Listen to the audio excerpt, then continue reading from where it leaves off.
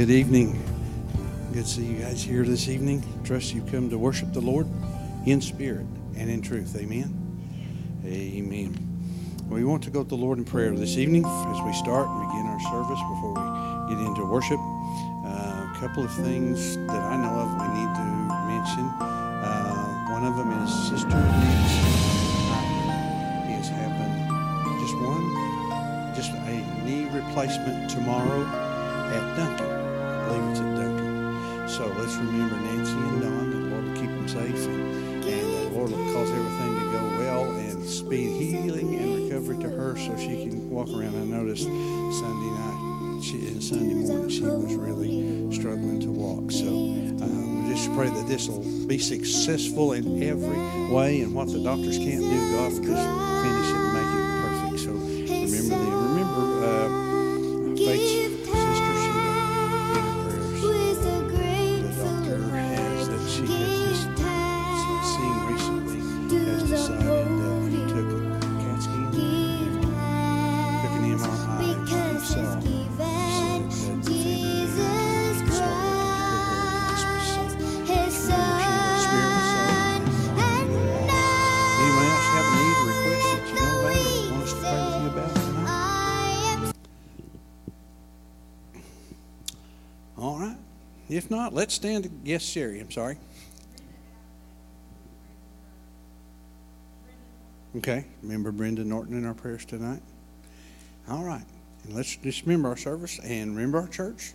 We're just going to believe in God that God's going to do some mighty things in our hearts and in our lives. So everyone that can and will, would you stand with us and let's pray. And then as we remain standing, Sister Julie, Brother Dennis, lead us in worship tonight. Father God, we come to you, Lord, first of all, to say thank you, Lord, for this day. To say thank you, Lord God, because that you are always with us. Your word declares that you never leave us, you never forsake us. And Lord, the best blessing from you that we have is your presence in our heart and in our life, because, Father, in your presence is everything we need for life and godliness. And we thank you for that.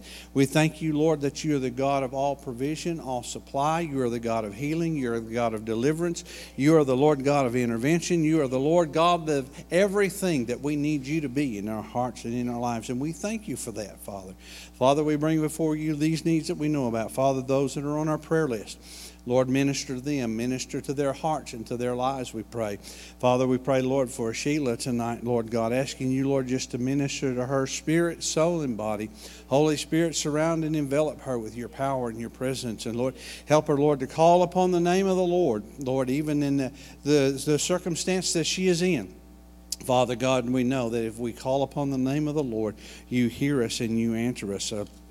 We ask you, Lord God, to be with Sister Nancy, Lord, as she goes in for this knee replacement tomorrow. Father God, we're just asking you, Lord, to cause everything to go well. Give the doctors wisdom, give them understanding, Lord, give them insight that only comes from you. Lord, just minister to her and through her. Father God, bless Brother Don and bless them both together. And Lord, we just pray for speedy healing and recovery in her body, that she'll be able to move and get around, Lord, like she desires to in her heart and in her life. Lord God, we pray for Brenda Norton tonight. Father God, minister to her. Father, spirit, soul, and body, touch her life. Lord, everything, Father God, that needs healing, heal it, Father, in Jesus' name, and lift her up. Holy Spirit, envelop her, encourage her, and strengthen her. Lord God, Holy Spirit, bring scriptures to her mind, Lord, that she can repeat over and over again and hang on to, Lord God, and stand on and trust you for. Lord, bless and guide and direct us in our service time tonight. Lord God, Holy Spirit, we ask you to have your way. Move amongst us, Lord God, and just touch us and help us, Lord, to go from this place, Lord, revived and renewed and motivated, Lord, to reach those in our world, Lord, that we have contact with the love and the life and the power of our Lord and Savior Jesus Christ. Father God, bless our worship together, and may it be an acceptable, sweet-smelling odor, a sweet-smelling fragrance, Father God, to you as we worship you, Lord, in spirit and in truth, Father. And for all of these things, we give you the praise and the honor and the glory in Jesus' name. And all of God's people said, amen.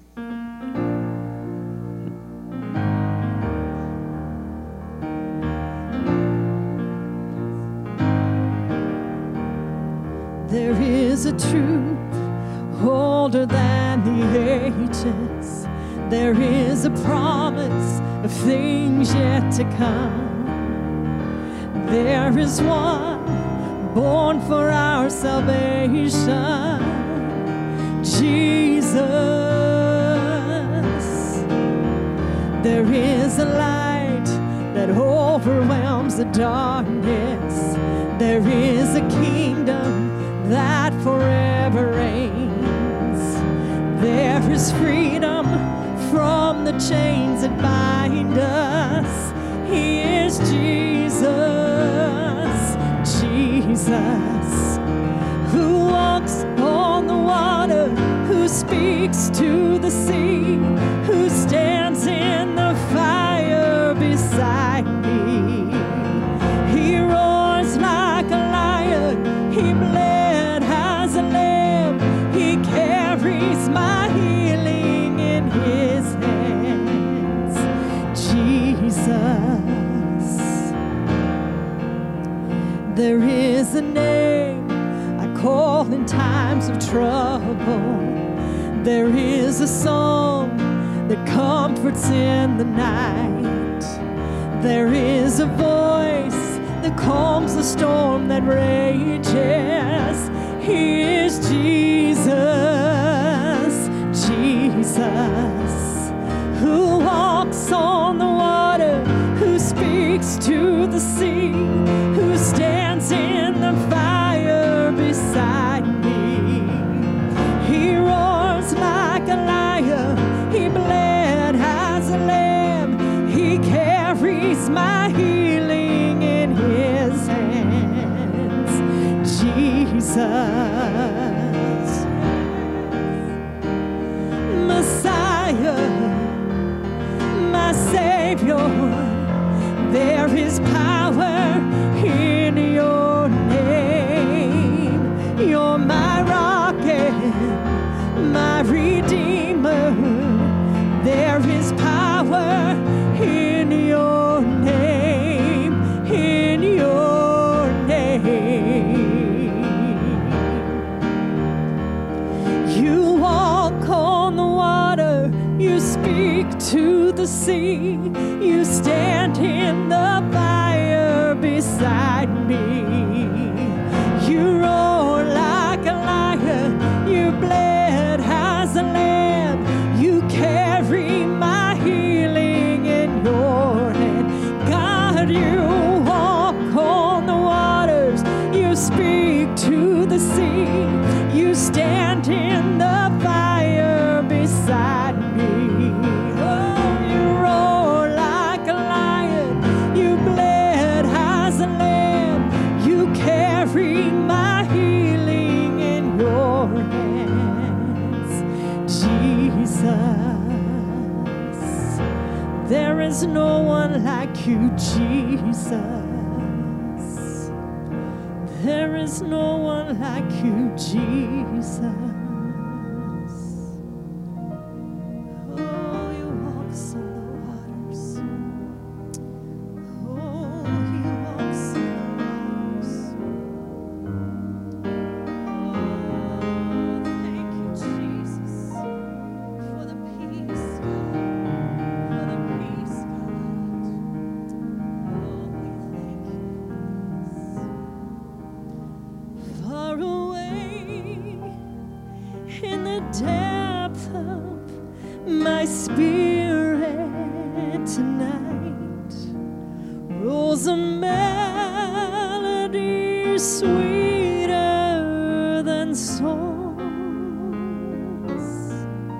In celestial like strains it unceasingly falls o'er my soul like an infinite call. Oh, peace, peace, wonderful peace, flowing down from the Father above.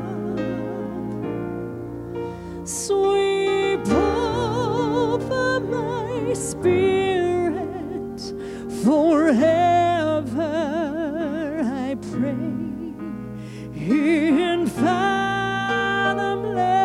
billows of love. What a treasure I have in this wonderful peace, bearing deep in the heart of my soul, so secure that no power can mine it away, while the years of eternity roll.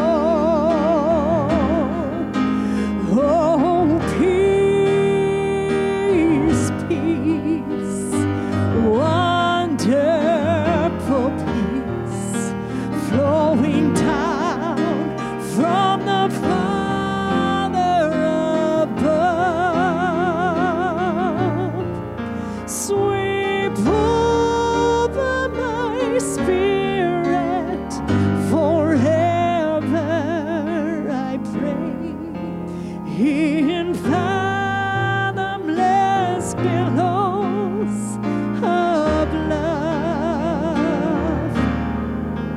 I am resting tonight in this wonderful peace, resting sweetly in Jesus' control.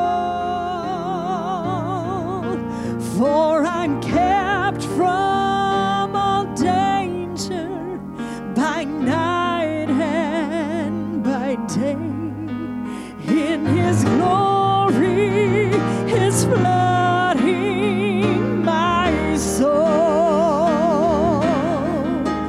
Oh, peace, peace, wonderful peace, flowing down from the Father above. Sweep over my spirit forever, I pray, in fathomless billows of love. Sweep over, sweep over my spirit forever, I pray, in fathomless billows of love.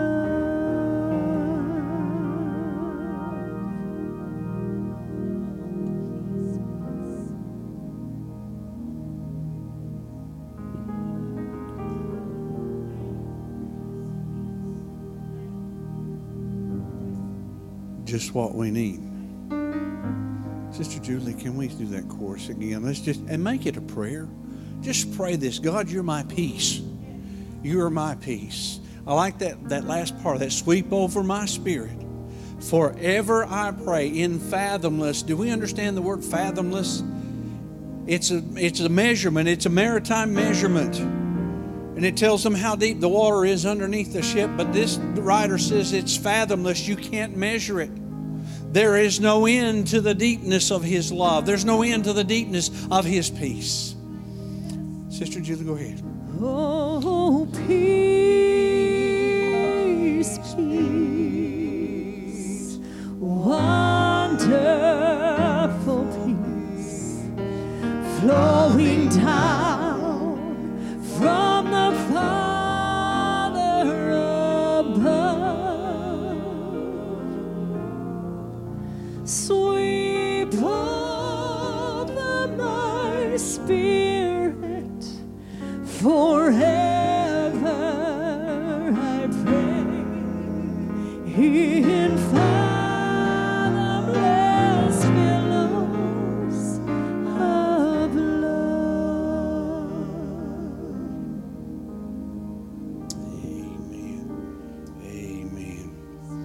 Father, we thank you, Lord, that right now we sense that mighty peace. Lord, it comes from you. The songwriter said it so well, coming down from the Father above. Oh, Father, thank you for that peace. That peace that lets us know everything is going to be all right. That peace that lets us know, Father God, that you are in control. Nothing is taking you by surprise. Nothing, Lord, is coming and sneaking up on you blindsided. Nothing, Lord God, in this world, nothing in our life that we face has caught you unaware. And you give us your peace. Your peace. Jesus, you said it this way, my peace I give unto you, my peace I leave with you. Not as the world gives, give I unto you. Thank you, Lord God, for that tonight. Lord, and I pray that that peace that we sense right here and right now in this place, Lord, that somehow through your Spirit you will send that out, Lord, to everyone that's hearing, everyone that's maybe watching this or may watch this in some time to come, that they will experience and know the peace that only you give, Father. In Jesus' name. In Jesus' name. Amen. Sister Julie, Brother Dennis, thank you guys so much. We missed you last week, but we appreciate it when you're here. You may be seated. You already are.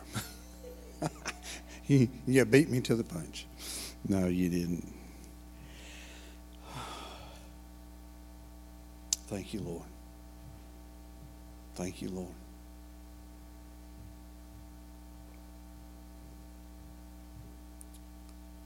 You know, sometimes it's okay just to shut up and just soak it in and soak it in. I can't tell you how it feels, and you just got to feel it for yourself. And I trust that you are. Amen. Thank you, Lord. It's going to be all right. I hear the Father say, it's going to be all right. Here and now, and in that time to come, it's going to be okay. Amen. Thank you, Lord. Thank you, Lord. In your Bibles this evening, let's look for a few minutes, if you will, to the book of 1 Kings. And I am not going to read the whole chapter, but we're going to go through parts of chapter 18. For most of us that have been in church probably any length of time, this is a very familiar scripture to a lot of us. I'll give you a little bit of background. Elijah is prophet in Israel. And Elijah is used by the Lord in a lot of different ways. King Ahab, if I'm not mistaken, it's the same King Ahab that was married to Jezebel. If you go back in chapter 16, he married Jezebel, and guess who she followed? It wasn't God. She followed Baal, and Ahab, the Bible says, began to bow down and worship to Baal. Elijah prophesied in chapter 17, Elijah prophesies to King Ahab. Verse 1, he says, as surely as the Lord, the God of Israel lives, the God I serve. Interesting that he put that in there because he knew Ahab wasn't serving God. He was supposed to be. There will be no dew or rain during the next few years until I give the word. Now you stop and think about this for a minute. That's a pretty bold statement. Ahab is king of Israel. He is in total control. He can have people killed. He can have people set up and exalted. He can have them wiped out, whatever. But Elijah makes this statement, and I love this. He said, as surely as the Lord, the God of Israel, is the God I serve. Now understand this, big boy. You may be king, but the God I serve is bigger. And he says, there will be no dew nor rain for the next few years until I give the word.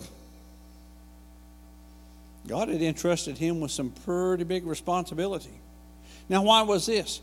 Because if you look there at that back in that 16th chapter, Ahab married Jezebel, who worshiped Baal, and he began to start doing that Baal worship. He began to bow himself in worship to Baal.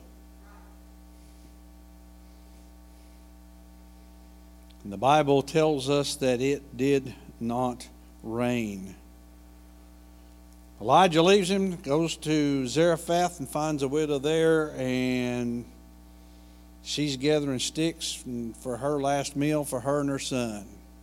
Elijah kind of says, he asks her what she's doing. She says, I'm getting all this ready. He asks for a cup of water first, and then he asks her to bring some bread. She says, I don't have any bread. I'm fixing to make the last meal for my son and I. We're going to eat that. We're going to die. It's that serious. The drought had taken place. I'll tell you kind of how bad the drought last year was. With the rain, not counting last night, but the rain we'd had so far, we were digging a hole. And those of you that know what I do for a living understand. We were digging a hole. We got about 4 inches from the bottom, and we hit dirt and hard clay like it had never seen a drop of rain for the last 100 years. I pulled that up in the bucket of that track hoe, and I dumped it in the back of the dump truck we used, and I'm going, wait a minute, we've been digging mud for the last 3.5, 4.5, 5.5, 5 feet.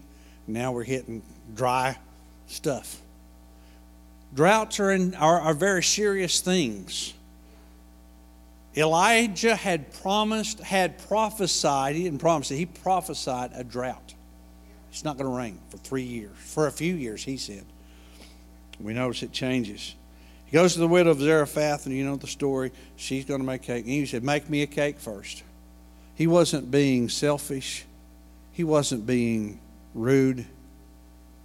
It sounds that way. Elijah, just make me a cake first. Well, you big fat rascal, you who asked? But she did. But then he promised her the flour, the bucket of flour, the cruse of oil will not fail. Now, I thought about this on the way in, and I wonder sometimes if she used the last bit of oil and the last bit of flour every day. It's all gone. Got up the next morning, there's some more. Got up the next morning, and this continued on and on and on for quite some time. We go to chapter 18 so that you kind of understand what's going on. Verse 1. Later on, in the 3rd year of the drought, the Lord said to Elijah, go present yourself to King Ahab. Tell him that I will soon send rain. So Elijah went to appear before Ahab. In this meantime, when you stop and think about it, the famine had become so severe that Ahab called one of the guy who's in charge of the palace named Obadiah, and he said, look, man, I'm just going to put this in Oklahoma English. He said, the drought's so bad that the horses and the mules and the cows are starving to death. We need to search out the land we've got. We've got to find the last of the watering holes so that we can spare the horses and the mules and find them grass to eat on and keep them alive and spare maybe some of the cows. And that's how serious it was. So him and Obadiah split up their area, and Ahab says, I'm going this way, and Obadiah goes this way. Whichever way it was. The Bible doesn't say. It doesn't matter. Now, the thing about Obadiah that we want to look at real quick, he was a devoted follower of the Lord. Once when Jezebel tried to kill all the Lord's prophets, Obadiah had hidden 100 of them in caves. He put 50 prophets in each cave and supplied them with food and water. Verse 7 says, as Obadiah was walking along, he suddenly saw Elijah coming toward him.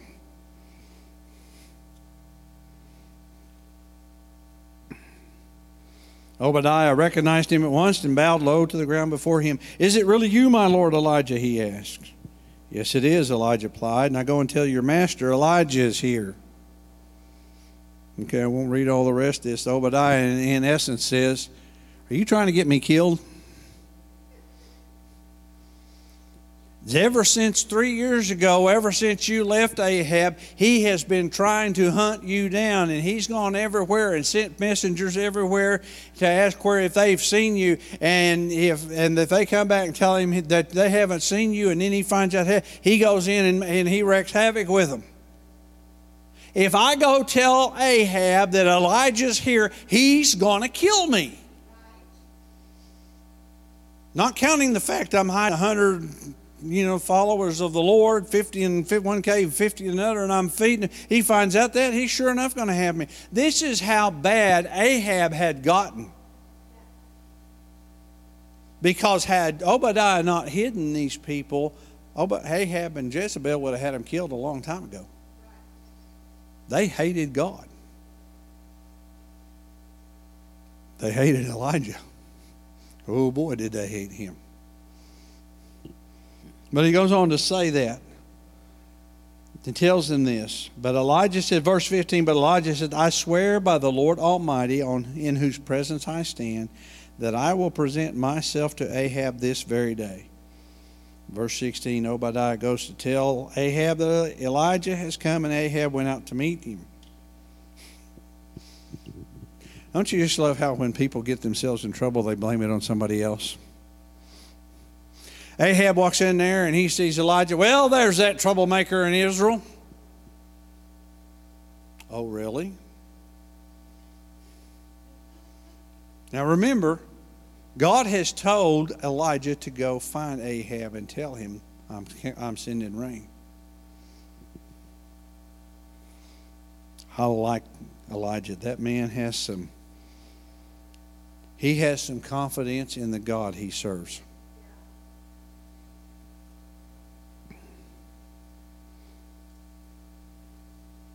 Find myself where I'm at. Verse 18, I have made no trouble for Israel, Elijah replied. You and your family are the troublemakers, for you have refused to obey the commands of the Lord and have worshipped the images of Baal instead. Now, summon all Israel to join me at Mount Carmel, along with the 450 prophets of Baal and the 400 prophets of Asherah who are supported by Jezebel.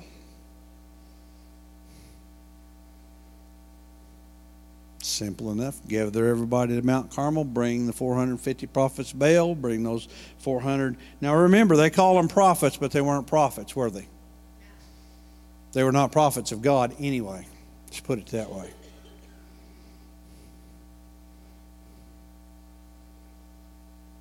So Ahab summoned all the people of Israel and the prophets to Mount Carmel. Then Elijah stood in front of them and said, how much longer will you waver, hobbling between two opinions? If the Lord is God, follow him. But if Baal is God, then follow him. And they acted like a bunch of church folks. They wouldn't say a word. Now, I said church folks. I didn't say they were Christians. I said church folks. There is a difference. And you need to decide which one you is. And I'm not calling that one. You and the Lord take care of that. So we know that what happens here. Elijah says, all right, here's what we're going to do. We have 2 bulls here. We're going to you pick your bull, and I'll take the one that's left over. You build yourself an altar, and you lay that bull on the altar, and you get the wood, and you get all the stuff to sacrifice your animal. and you call on the name of Baal, and let the God who answers by fire be the God of Israel.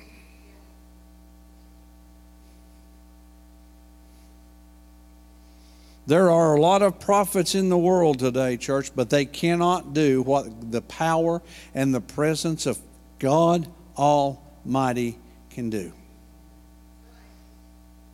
I think as David calls them dumb idols. They can't speak, they can't hear, they can't act, they can't do anything. They just sit there. And he tells them also they do all of this. They get started, and Elisha lets them go first. Gentlemen, if nothing else. Okay, you guys get started. And they get started. They go doing whatever, it is you do as a prophet of Baal.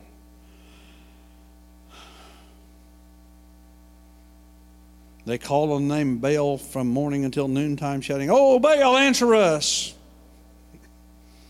The Bible says, but there was no reply of any kind. Then they danced, hobbling around the altar they'd made.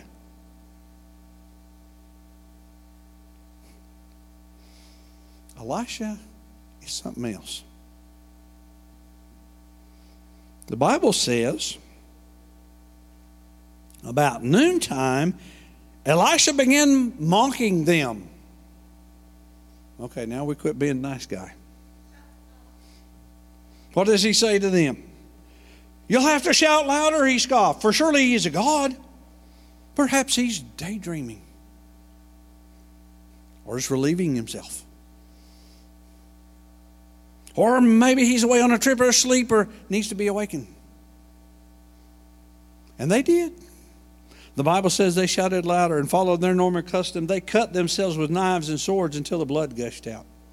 They raved all, isn't this interesting? Does it sound like the world? They raved all afternoon until the time of the evening sacrifice, but there was no sound, no reply, no response. I mean, I'm sorry, but that's just Baal worship does not sound like what I want to get involved in. I don't like hurting myself. I don't even like stubbing my toe on the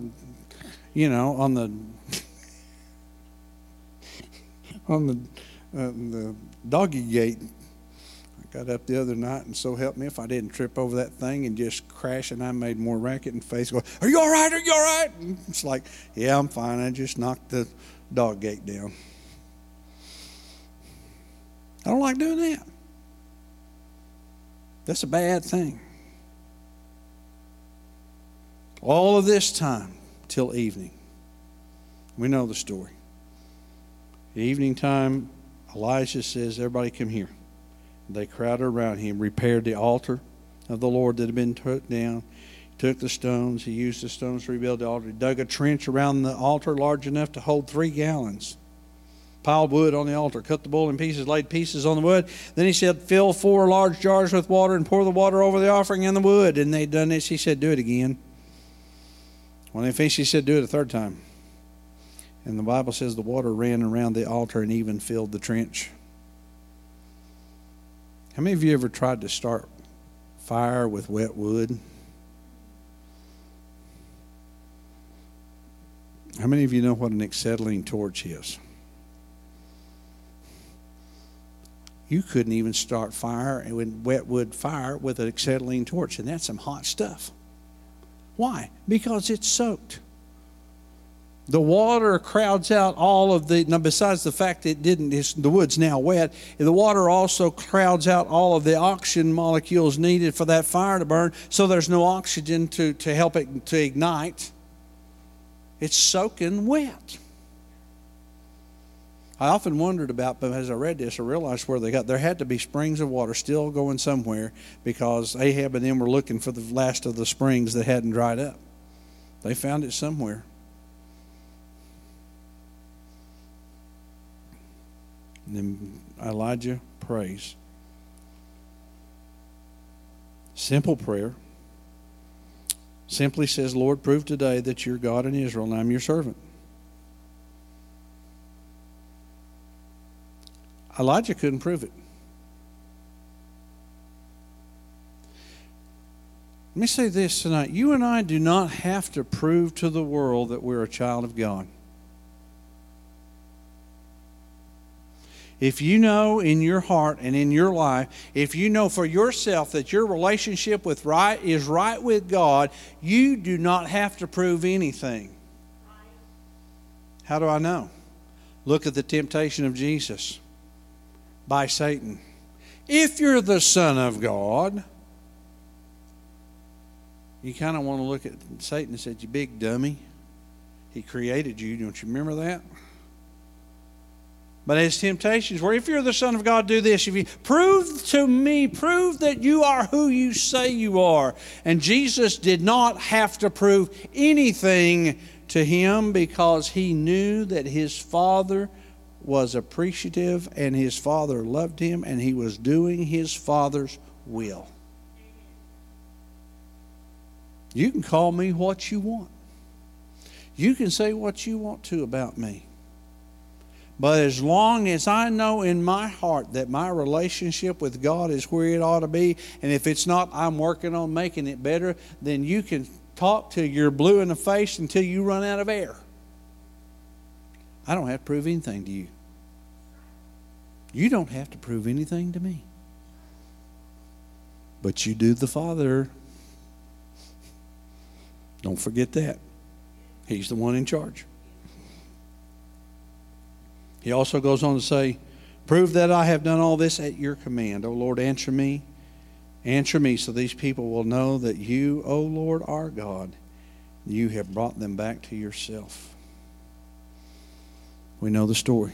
Immediately, fire came down from God out of heaven, licked up the sacrifice, burned up the wood, licked up the ashes around and sucked all of the water. You stop and think about what kind of fire, how big a fire and how hot a fire would it take to sit there and vaporize all that water. It was hot. Might not have been. I don't know. But it did the job. When it was all said and done, there wasn't anything left but the altar itself. The water was gone. The wood was gone. The sacrifice was gone. Children of Israel said, the Lord, He is God.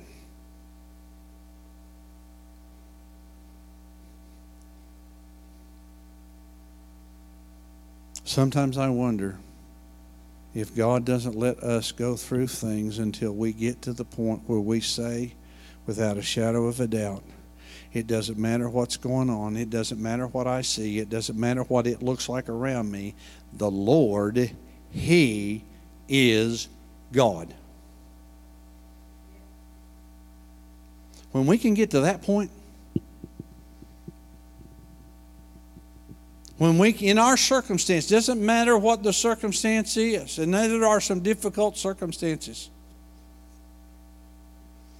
I had a young lady, I felt so sorry for her, called the office, found out that 2 or 3 weeks ago her dad had died and she didn't know it, and she was trying to find where they had buried her dad.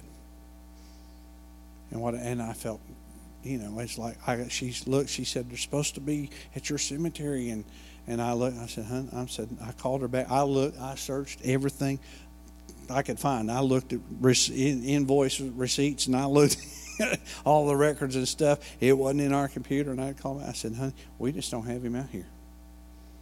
We don't have any record of him ever being brought out here.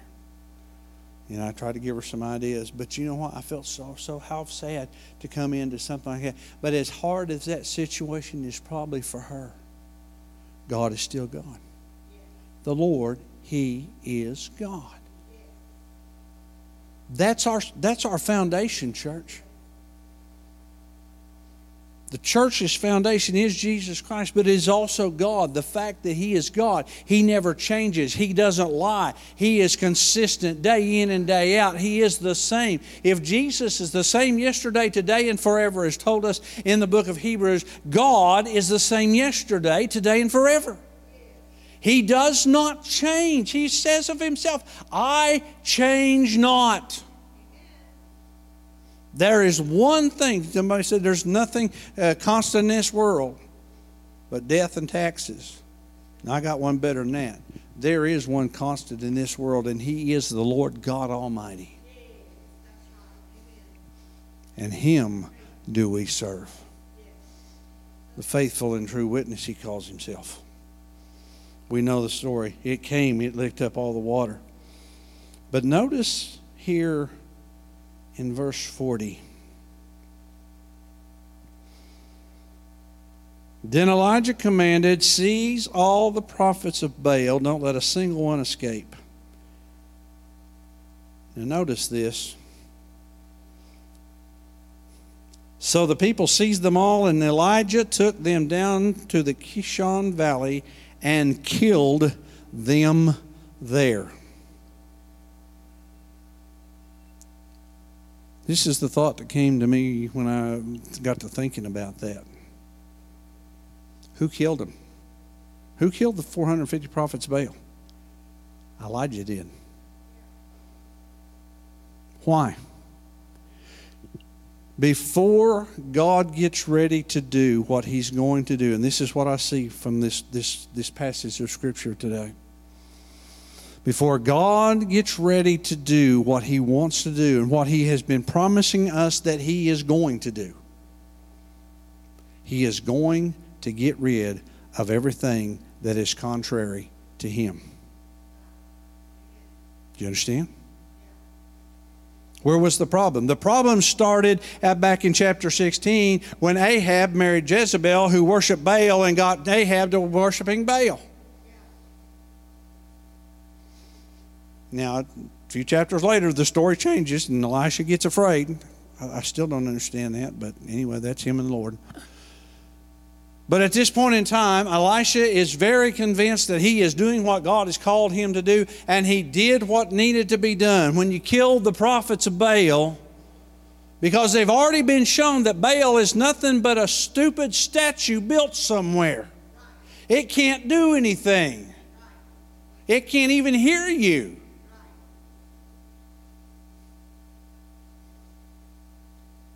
When we get rid of the things that hinder God moving, or God moves them out of the way, then God will do what He wants to do. Now, what does He want? Let me get real gentle here for a moment. I'll probably try to be gentle anyway, but what I'm going to say is, if what we're doing is not pleasing to God, what God wants to do is show us. And here is my outlook on this. Lord, if I'm doing something that's hindering you from moving, please wake me up about it so I can repent of it and get rid of it. God's not interested in getting rid of people. God is interested only in getting rid of the things that stand in the way of Him working in us and for us and through us. Elisha had to kill the 450 prophets of Baal. I don't know about the 400. Hopefully he killed all of them. I mean, that was a chore in of itself.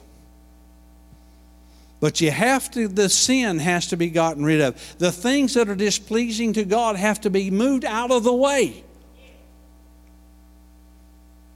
The enemy wants to bring that stuff in and just, he sneaks the stuff in. He doesn't come walking through the door blazing, ta-da-da, I'm here.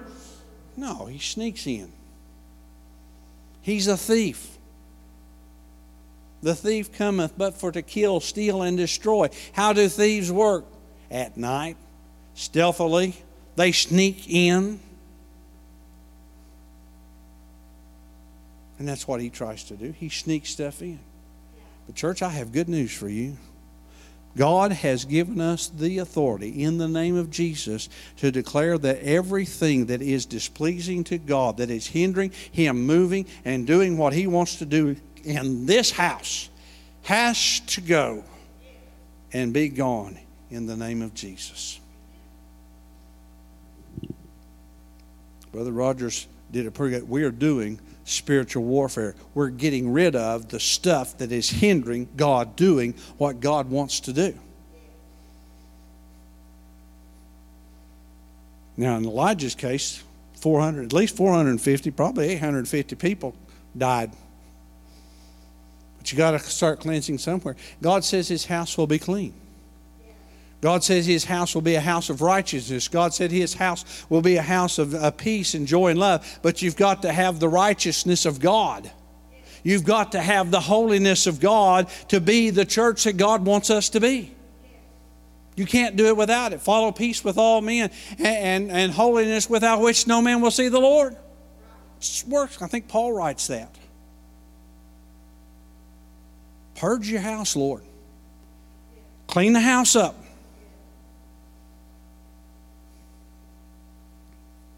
Can be done, and if we will, God will see to it that great things happen. And then I like in verse 41. Elijah said to Ahab, "Go get something to eat and drink, for I hear a mighty rainstorm coming." Now, the King James Version says the sound of abundance of rain. What he's talking about in Oklahoma and Texas terms, he's talking about a good, old-fashioned, night-long gully washer. I drove by a pond that we drive by all the time on Primrose. That thing's nearly full after last night. It must have rained cats and dogs. Well, no, it rained a lot of rain. Didn't rain cats and dogs, it rained rain. The ground was wet enough that it was running off, and it nearly filled that man's pond up. And I bet he's going, yes. Hopefully he's going, thank you, Lord. He said, I hear a mighty rainstorm coming. And I don't know why, but it never dawned on me what Elijah did. So Ahab went to eat and drink, but Elijah climbed to the top of Mount Carmel. He went back up on that same mountain where God had answered. And the Bible says that he bowed himself before God, put his face between his knees, and began to pray. God had already told him, I'm sending you, go tell Ahab rain's coming.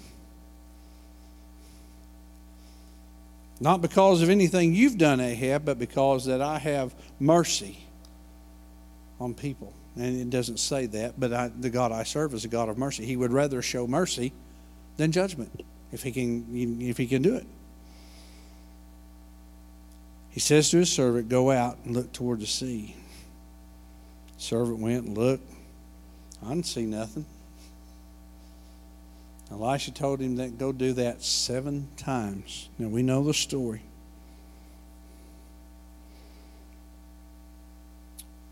In verse 44 he says, finally the 7th time his servant told him, I saw a little cloud about the size of a man's hand rising from the sea. Now you and I know, or I guess you do, clouds a long ways away can look awfully small. But Elijah recognized something. Okay, it looks, you can put your hand out there and you can cover that with your hand. There's a whopper coming. There is a deluge coming. Does anybody see where God's going with this? When you got rid of the stuff that hindered him, the deluge comes. When the stuff that is opposing God is gotten rid of and moved out of the way and gotten out of people's lives, the deluge comes. I've sat in these pews and in this sanctuary, listened to these different preachers come through, and I've heard God say through them more than once, God has things planned for us. They're not just spouting off words, church. I truly believe these men have spoken by the presence and the power of the Holy Spirit. This is what God wants to do. This is what God wants to do right here. Right here. How many of you know He wants to do it right now? And He will do it. Why not tell us this? Because I believe you, those of us that are here, those of us that are faithful to watch, are the ones that are going to keep praying. And we're going to pray this thing in, church. We are going to pray this thing in.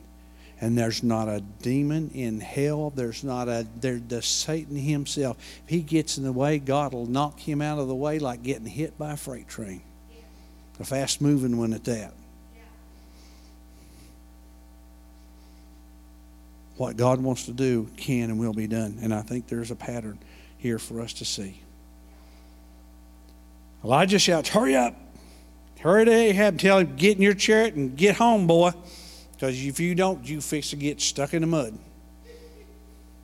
And that's just me. But he said, the writer here says, climb in your chariot, go back home. If you don't hurry, the rain will stop you. And soon, the sky was black with clouds. The heavy wind brought a terrific rainstorm, and Ahab quickly left for Jezreel. Then the Lord gave special strength to Elijah. He tucked his cloak into his belt and ran ahead of Ahab's chariot all the way to the entrance of Jezreel. Now, how do you know that was a miracle of God? I haven't seen a man yet can run faster than a four-legged horse by himself. I don't care if he's trying to run you over. That horse is going to run you over. You ain't near fast enough. But the one thing I want us to get this. When we pray for, what can we do? We can pray, Lord, is there anything? First of all, start with yourself. Sister Carol said this the other day in Sunday school class, and I appreciated it. And I hope that in some way I'm getting close to that. When we start looking at ourselves first, Lord, what about me? What needs to be changed about me? What do I need to let go of? What do I need to work with? What do I need to let you take care of and get rid of out of my life? I start with me. Sister Carol made a statement that people that would do that are people that have some, and I'm going to put it this way, some spiritual Christian maturity about them. Secondly, what do? Lord, clean your house. Pray that's just a prayer. This is part of the spiritual warfare. Lord, get rid of all of the stuff that's not pleasing to you. Move it out of the way. Get rid of it. And then, Lord, send the deluge. And we're going to stand there and in it, and we're just going to bask in it and just enjoy it for all we're worth. But after Mount Carmel's first experience was getting rid of, not only did God answer by fire, but God got rid of the evil that was in the land of Israel. And then God sent the deluge. He sent the gully washer. I believe there's a spiritual principle in that, just as well as there was a physical one. There is a spiritual principle in that for us. And why I tell you this, because I believe that if you and I will continue to pray, God, get rid of the stuff. I don't care what it is. And you just get rid of it. Move it out. Holy Spirit, move it out. Fire. We need to fire the Holy Spirit to clean a bunch of stuff up. Burn it off. Burn what needs to be burnt and get rid of it. Blow it all away and then sit there and deluge us with the water and have the Holy Spirit and move so that lives, souls are saved. So that souls are saved, bodies are healed, mind, spirit, soul, and body, healing occurs. And people are filled with the Holy Ghost and with power. I believe the Lord, if He's starting it across in our communities, it doesn't matter if we're the, quote, silver-haired crowd. God will do it on us just as well as He said. Jesus, I read in Joel, what did He say? He said, I will pour out my Spirit upon all flesh. Your sons and your daughters will prophesy. Your old men will dream dreams. Your young men will see visions. On my servants and on my handmaids, I will pour out my Spirit. It's for everybody. And He'll do it. But we got to get some house cleaning done. God, help us to get rid of the house cleaning done. Would you bow your heads? Father God, we thank you, Lord, for your word. Thank you, Lord, for the example of a man like Elijah who would serve you. Lord, I know he kind of messed up later when Jezebel threatened him, but you brought that to pass too. Father, help us to realize there is something we can do to bring about what you want to do, what you have promised us more than once, more than twice, that you promised that you want to do in this house. Father, right now, in the name of Jesus, I plead the blood of Jesus over this church family. Father God, I pray, Lord, that whatever things exist that are not right in your sight and that are displeasing to you, that Holy Spirit, through your power and through your fire, you will burn it all off and get rid of it. Lord, just like Elijah killed those 450 prophets of Baal and those 400 Ashtaroth prophets to get rid of the sin and the things that were wrong. And Lord, you would eventually get rid of, not too long after that, you would get rid of Ahab and Jezebel both, because they didn't serve you. It wasn't because you wanted to, but they wouldn't change their ways. Father God, I pray for a cleansing in this house. Start it in us. Start it in me, Father. If there is anything, Holy Spirit, help me to see it. Help me to understand it and get rid of it. And Father God, I pray, Lord, that as that's cleansing, Lord, send the rain.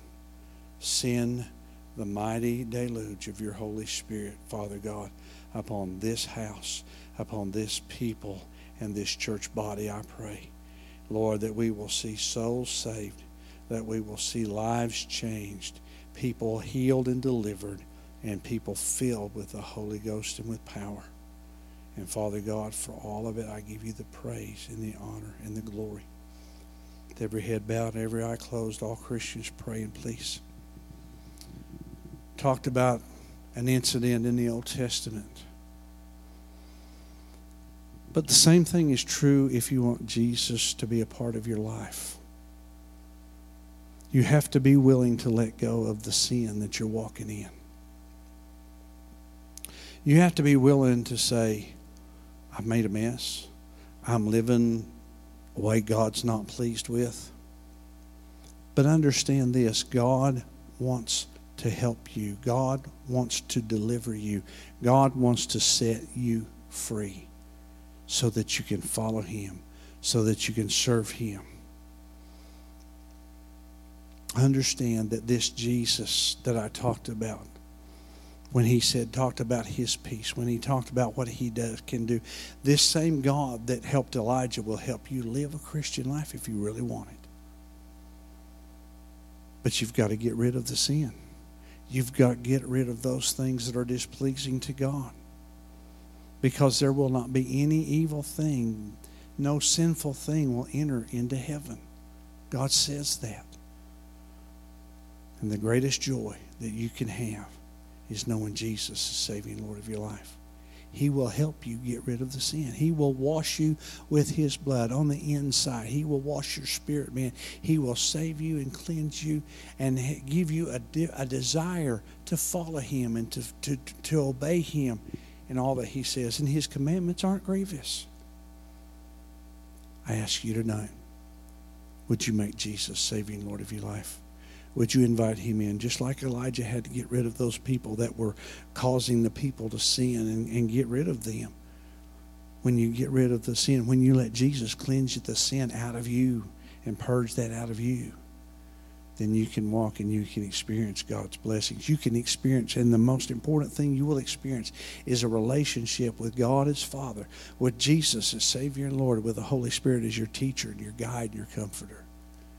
I encourage you to do that. All you got to seem to do is say, Lord, Jesus, I've made a mess. My life is a total disaster. But come in.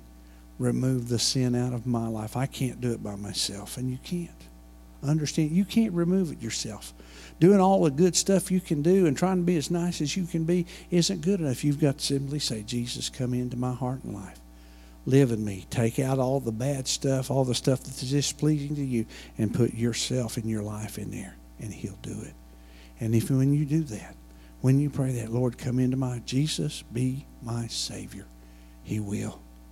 And tell somebody about it. Let them know. And find you a good Bible-believing church that will nurture you in the admonition and the reverence of God and help you to grow and mature like He wants you to. Father, I pray for those that may have heard and that will hear and that will respond. I thank you, Father God, for the salvation of souls. Lord God, that many that will hear and will come to know you as Savior and Lord of their life. Father God, have your way in our hearts and lives. Guide and direct us as a church, Lord, that we'll continue to do what we can do to help in your kingdom, Lord. Help us to be sensitive. Help us, Lord, to seek your face. But, Father God, we look forward to what you're going to do because, Father, I believe that you're going to clean your house. You're going to purge all of the things that are not pleasing to you out, and you're going to send the power of your Holy Spirit in a mighty, mighty way in this house. And, Father, I thank you for it. I thank you, Father, that you go with us. That your word says you never leave us or forsake us. And I thank you, Father, that as we leave here tonight, we don't leave your presence. You go with us. And I thank you, Father, that you're with us and that you guide us and you direct us in all that we do, that we might bring honor and glory, praise to your name, Father. In Jesus' name. And all of God's people said, amen. Lord bless you guys for being here tonight. We'll see you hopefully Sunday morning.